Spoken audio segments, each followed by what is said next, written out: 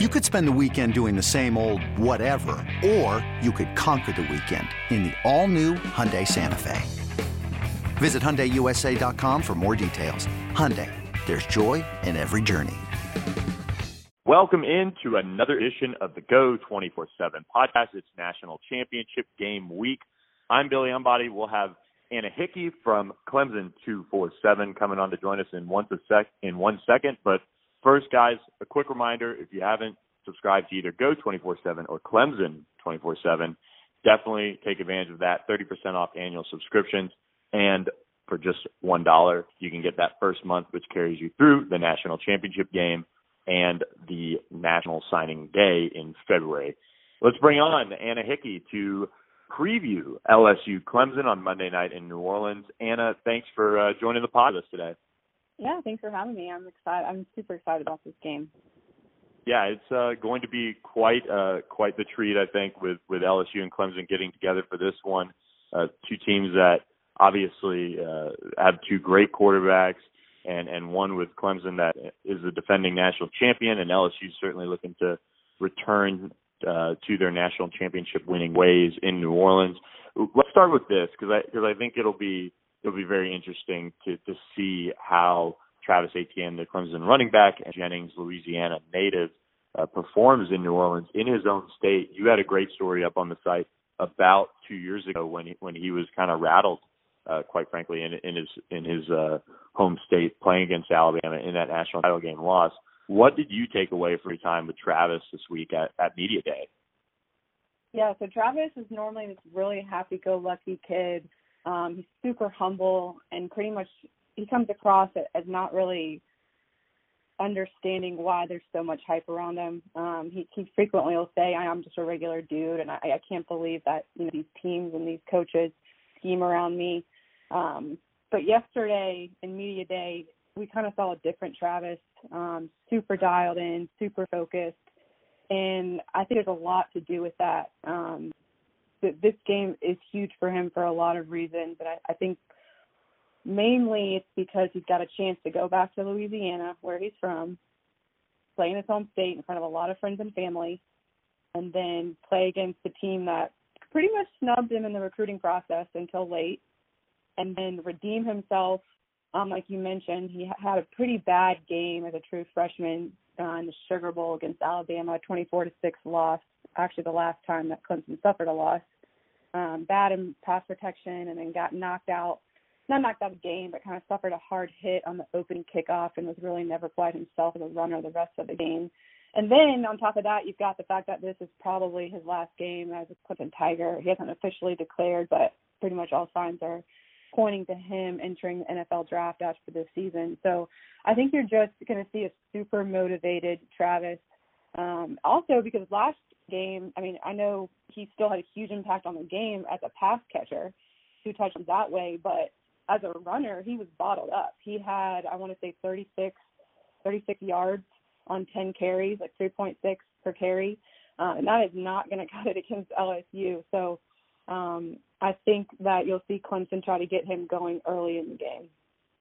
And coming into the bowl season, averaging 8 yards a carry for his career, just a terrific run for him as he, like you said, is likely headed off to the NFL after this game. One player that'll be returning for his junior season next year and certainly to be having a say in the number 1 overall pick in the draft next year is Trevor Lawrence, the star quarterback for Clemson, and certainly somebody who, again, when you listen to him at Media Day, he doesn't really make it a big deal. He's been here before, obviously. He's won a national championship game. He's never lost a starting quarterback at the college level, and he really I forget the last time he's lost a game, even as a star quarterback out of Georgia in the high school ranks. But this is somebody that I think can certainly, after the Ohio State game and his ability to run, can have obviously a huge say in the game. Is he going to be able to direct this offense to enough points to keep up with the Heisman Trophy winner in Joe Burrow? Yeah, that's the question.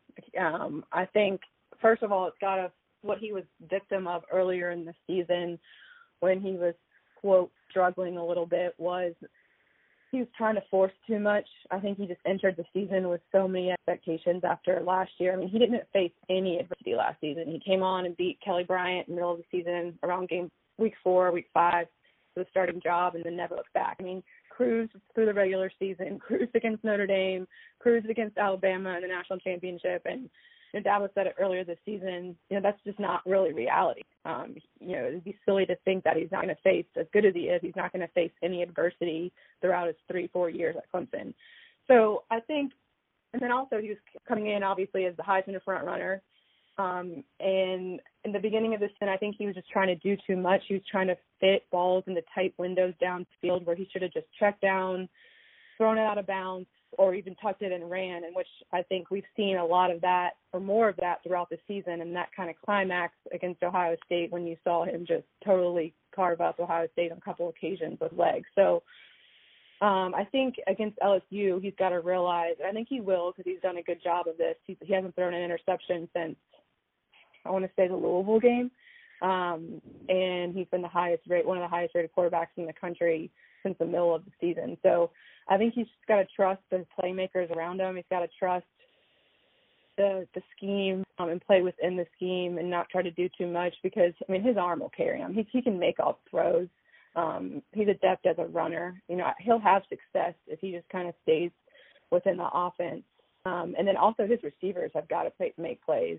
They didn't do a very good job at that against Ohio State. That game against Ohio State with Lawrence's ability to run the football, was that something that you mentioned him tucking it a little bit more late in the year, but did you even maybe see him being that big of a factor in the run game? And do you expect that to kind of be the case potentially against LSU as well? I did.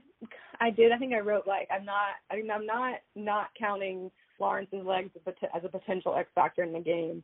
So I did kind of maybe foresee it. I mean, did I see a 67-yard rush touchdown? No. But I did think that Lawrence was going to have to use his legs against Ohio State just because of how good that defense was. You literally needed every single weapon you could have in the book to beat them. And against LSU, I don't know if he'll be as effective because I think he'll have a little bit more time in the pocket to go through his progressions and look downfield. And then I also think Travis will have a little bit more room to run. So I don't know how much Clemson will have to rely on Lawrence's legs to move the ball. I mean, will he? Yeah, I think he definitely will take advantage of some scramble opportunities, but I don't know if it'll be to the extent we saw against Ohio State. And Dabo this whole season has been kind of harping on the fact that y'all are missing out, or we're missing out if you're not, wary of what Lawrence can do as a runner. He's 6'6", 220, but I mean, you saw Ohio State, if you hadn't seen it before, he can move. And he'll put a move on you too in open space. So, I don't know what the game plan will be against LSU on that front, because I know Dabo said to us after the game, he wrote down on his play sheet that morning of the Ohio State game, he wrote down quarterback run and running back pass. And those are the two things that ended up carrying Clemson against Ohio State. But that game was totally different, at least in my mind, than what this game is going to be. That was in the 20s, obviously. Clemson's going to they're not going to be able to just rely on a couple of plays here and there to get 2 or 3 touchdowns. They need to be scoring pretty much every time they touch the ball if they want to keep pace with what LSU is probably going to do.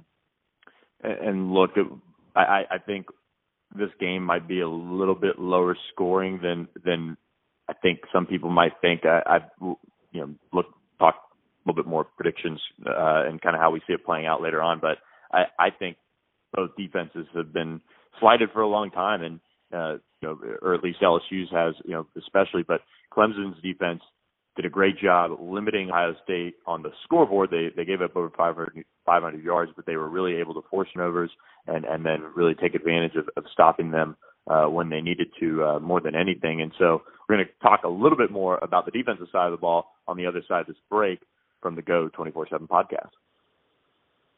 This episode is brought to you by Progressive Insurance. Whether you love true crime or comedy, celebrity interviews or news, you call the shots on what's in your podcast queue. And guess what? Now you can call them on your auto insurance too with the Name Your Price tool from Progressive. It works just the way it sounds. You tell Progressive how much you want to pay for car insurance, and they'll show you coverage options that fit your budget. Get your quote today at Progressive.com to join the over 28 million drivers who trust Progressive. Progressive Casualty Insurance Company and Affiliates. Price and coverage match limited by state law. Introducing the Two-Way V4, where groundbreaking fuel cell technology meets fresh foam cushioning for the ultimate performance. With fuel cell, each step feels explosive, delivering unparalleled energy return. Paired with fresh foam, experience maximum comfort throughout the game. Its lightweight textile upper offers support and breathability without sacrificing agility. Whether you're hitting the clutch shot or locking down the opposition, the Two-Way V4 gives you the tools to play at a high level. Learn more and purchase the Two-Way for yourself at NewBalance.com. Welcome back to the Go 24/7 podcast. Appreciate you guys being with us. Anna Hickey on the podcast, previewing LSU Clemson in the national championship game, 7 o'clock Central Time on ESPN. And you can follow all of our work on 24/7 Sports, on Go 24/7, on Clemson 24/7. And Ohio State has been so dominant all year, just very similar to LSU offensively. And Clemson was able to hold them to just 23 points on the scoreboard. They gave up over 500 yards of total offense. But what was kind of the secret for Clemson, for people that maybe watched the game, but take us inside kind of how they were able to hold the Buckeyes to 23 points? Yeah, I mean, they were moving the ball up and down the field in the first quarter, first half, however they wanted to. And it seemed like Clemson couldn't do anything to stop them from moving the ball. But then once they got in between the 20, down by the 20s, is a whole different story. And Clemson's defense kind of bowed up like they've done in the past. I mean, their red zone defense under Brent Venables has just been terrific. Last year against Alabama, we saw it, and then we saw it again against Ohio State.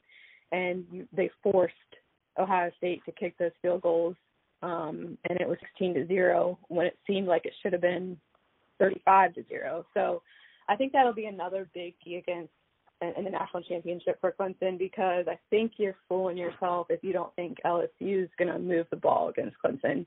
And so when LSU they do get down there in the 20-yard line, there's going to be less space to work with. And we know that LSU likes to get playmakers in space, and they kind of thrive on the space game. And then I think so Clemson's going to have that working to their advantage.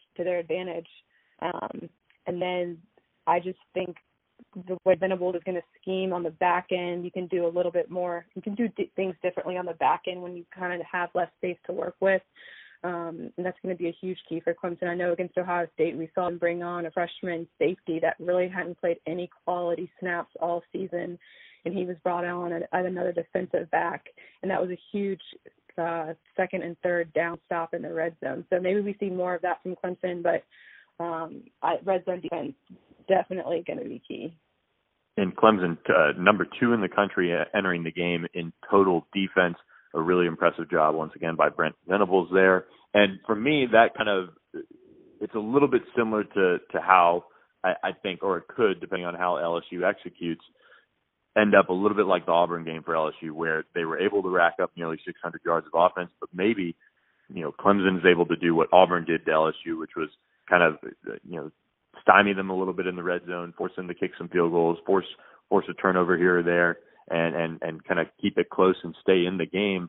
And we talked about this before we started recording, but the defensive line for Clemson, you mentioned to me that it isn't as maybe talented, or is it not? Is it depth? Where does the Clemson line kind of stand? Because getting pressure on Joe Burrow and how they dial up pressure is going to be a key in this one as well. The talent and depth, Clemson. I mean, when it's to be expected, I think, when you have your 4 starters all drafted, 3 in the first round, like we saw Clemson in this offseason. But I also think part of it is a few of Clemson's projected stars this season along the defensive line maybe haven't stepped up like we thought they would. And I think it's fair to kind of mention Xavier Thomas in that breath. He did miss a few games of season 3 with concussion symptoms, but even before that and since then, I mean, we haven't seen a game record like we thought he would be coming out of high school, 5-star billing, number 1 strong side end in the country. And I'm not saying he can't get there, and I'm not saying the physical tools aren't there, because they certainly are, but we just have yet to see him kind of take over a game. I can't remember the last time he's had a sack. So that's part of it. And then also just youth. I mean, Clemson starting Dave Thomas at one side and then Justin Foster a redshirt sophomore on the other side. Those two were obviously playing behind Cleveland Farrell and Austin Bryant last year. And then when they're playing 3 down, like they played a lot, then they'll have Tyler Davis, a true freshman in the middle. So, and that kind of says a lot. Tyler Davis is a great player, but if that's who you're counting on the most as a true freshman on the inside, I think Niles Pinckney he had his ups and downs this season. He played less than 10 snaps against Ohio State, and entering the season, we thought he was going to be Clemson's best defensive tackle. So I just think Venables has kind of had a scheme around that. It'll be interesting to see what does, because if you don't getting pressure in the backfield is one thing, but if you don't get home and wrap Burrow up, I don't think you have a chance, because we saw Auburn come out with that 3-1-7, right? But Clemson doesn't have the linemen that Auburn does to be able to drop 8 every single time and just kind of trust those front 3 to infiltrate the backfield. They don't have that. So I think maybe they'll do a little bit more of what Georgia did, where Georgia played a lot of 3 down, but they sent pressure in from various places, whether the second or third level. And then a lot of times the blitzes were called up in a great manner and they executed. They got home. They just didn't wrap them up. And so I think Burrow was able to scramble with his legs and buy more time and find guys downfield too. So if Clemson's going to follow that model in any sort of fashion, they're going to have to tackle him. Yeah, and you mentioned that 3-1-7 that Auburn came out with. You mentioned Georgia going 3 down. Joe Burrow has said that most everybody that has defended LSU this year hasn't come out in what they've normally played defensively. So I'm really interested to see what Brent Venables has in store. And quickly on the secondary, I guess I feel like we've got to touch on this. LSU has the Blitnikoff Award winner in Jamar Chase and 2 future NFL receivers in Terrace Marshall and Justin Jefferson in all likelihood. How do you see the secondary matching up against this? Because I know they did have some issues with certainly Ohio State and Garrett Wilson and Olave and all of those guys that the Buckeyes have. Yeah, I think it's a good question. I mean, I don't know how we're going to do it, because you look, Clemson's corners are lockdown corners, and A.J. Terrell and Darren Kendrick, both. Kendrick was a 5-star guy. AJ was a high 4-star guy. So they'll be able to, I think, hold their own on the outside. Now, that's only one part of the battle. I mean, LSU likes to obviously move their wide receivers around, and it doesn't matter if he's an outside guy, he'll line up in the slot. So, and then you've created a mismatch. So I don't know what Clemson does. I mean, do they bring a third cornerback on the field? We haven't seen that all season. Do they bring in, like I said, a freshman to kind of play more dime back there? When they go 3 down, typically this season, they've kept Jamie Skowski and Chad Smith and Mike and Will, and then they've moved Isaiah Simmons, who I think could be an X factor in this game, just all over the field. Sometimes he'll play in the box. Sometimes he'll line up to deep safety. You just kind of never know where he's going to be. So that'll be huge for Clemson and how Venables uses him. And then they'll use those 2 safeties, Tanner Muse and Kayvon Wallace, both really experienced guys, but not the most talented. I mean, the talented, but not in terms of, they're going to be first-round draft picks. I mean, in terms of the athleticism. But they know what they're supposed to be doing, and they are such good players within Venables' scheme, so it works. And then same thing can be said with Nolan Turner, who's the other defensive back that comes in on those packages. His only offer was Clemson, and I don't even think he had a rating coming out of high school. So you've got the 2 3-star safeties, Nolan Turner, and then you've got 2 linebackers and Mike, Aaron, Chad, and Jamie, who's a 3-star and a 4-star. You've got that plus the elite corners trying to defend LSU's passing attack. So on paper, it doesn't make any sense really, but I think with what Venables is able to do scheme-wise, and then just how hard Clemson's players play on the back end, and they know where they're supposed to be, and they have such a good understanding of the defense, and I think they stand a chance because of that. But if you're just looking at paper, this is definitely not the most talented secondary that LSU will have faced this season. Yeah, and that's why they paid Brent Venables almost as much as Dave to figure it out. He's a good one. He'll at least have something, I think, for LSU that they'll have to kind of work through and figure out how they're going to attack it. without a doubt. And let's finish up with this. You mentioned Clemson's wide receivers early in the game, and just kind of as an X factor, you told me that T. Higgins, coming off that game against Ohio State, you got your eye on him because of everything he's got on the line, not only a national championship, but a little kind of similar to Travis, a little bit of a bounce back type of mentality heading into this one. Yeah, he was knocked out of the game second time that Trevor targeted him downfield against Ohio State. It was kind of an odd play. It didn't look like he got hit in the head, but his helmet came off. It was kind of like the Ohio State DB just kind of lifted it off his head as they were going up for the ball, and accidentally, of course. And then we saw T go to the locker room. He came back in the second half. It wasn't quite himself. Hakuda and Ohio State held him under 50 yards. And I think that was a matchup going into that game that was billed as like one of the marquee matchups. It was Ohio State's DBs versus Clemson's wide receivers. And, how was that going to play out? And I think objectively Ohio State won that battle. Justin Ross was also dealing with some nagging injuries there too. But overall, I just think T. Higgins and Ross and Rogers and Overton, they've got something to prove this game. And what's interesting is the DB competition, especially on the outside, doesn't really drop off at all. When you're going up against Derek Stingley and Christian Fulton, and then you add Delpit and Stevens in there too. So I think Higgins will be healthy. It wasn't a concussion. So we talked to him yesterday, and he said he can't really remember the play, which was kind of an odd thing to say. But if it was a concussion, he obviously wouldn't have been able to come back into the game. He said it was body soreness. So, kind of a little bit of uncertainty what actually happened. But I think bottom line, he's been practicing. He hasn't been limited in practice, and he'll be good to go. So I think this is a second chance for him to kind of show what he's made of before he goes to the NFL draft. And then, just it's his last time being coached by Jeff Scott, wide receivers coach, who took the head coaching job at USF. So there's just a lot of factors, I think, for wide receiver view. It's how they brand themselves to kind of come out and have a good game and showcase themselves on this stage.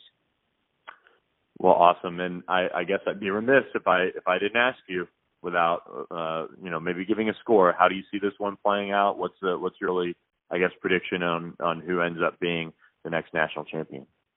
I don't have necessarily a score prediction yet. I can decide if I want to go like in the 40s, like we saw LSU Bama, or if I want to stay in the 30s. I'm not sure, but I do right now have LSU edging this one out. I would not be surprised, just like the Ohio State Clemson game. I picked Clemson in a 3-point win, but I said I would not have been surprised if Ohio State won, and obviously that game could have gone either way. It came down to the last play. So kind of similar thinking in this one. I think the line is, 6 right now? 5 or 6? Yeah. Yeah, so I don't know if I would even touch that, but I think I do like LSU straight up. I think there's too many. It just seems like LSU is just a team of destiny this year. I don't know if maybe that sounds cheesy, but just with what they've been able to do with Burrow, Heisman winner, just had an insane season. Orgeron, Brady, just everything just kind of seems like it's coming up LSU this year, playing in New Orleans in the Superdome in front of essentially a home crowd. I just think it's going to be really hard for Clemson to keep pace with this LSU offense. Well, we will see. Luckily, I'm running the pod. I don't have to give my prediction just yet, but I do think somehow LSU comes away with it in the Superdome. I haven't settled on any sort of score either, but it's going to be a fun one. It's going to be obviously pretty lit in South Louisiana all weekend, getting ready for this one. Yeah. So, Anna, thanks so much for joining the pod. Safe travels down to Louisiana. Enjoy New Orleans. I'm sure we'll cross paths with Media Day and the game and certainly all of that. All right. Yeah, sounds good. Thanks for having me. And that'll wrap up this edition of the Go 24/7 podcast. Thanks, everyone, for listening, and certainly keep it locked on Go 24/7 and Clemson 24/7 for the latest on LSU Clemson meeting in the national championship game on Monday night. Have a great week, everyone. MTV's official Challenge podcast is back for another season. And so are we. I'm Tori Deal. And I'm Anissa Ferreira. The wait is over, guys. All Stars 4 is finally here. And this season takes it to a whole new level. Old school legends, modern power players, and ex-lovers are all competing in Cape Town, South Africa for the prize of $300,000. And we're going to be right here along with you fans, covering every episode on the podcast. Listen to MTV's official Challenge podcast wherever you get your podcasts.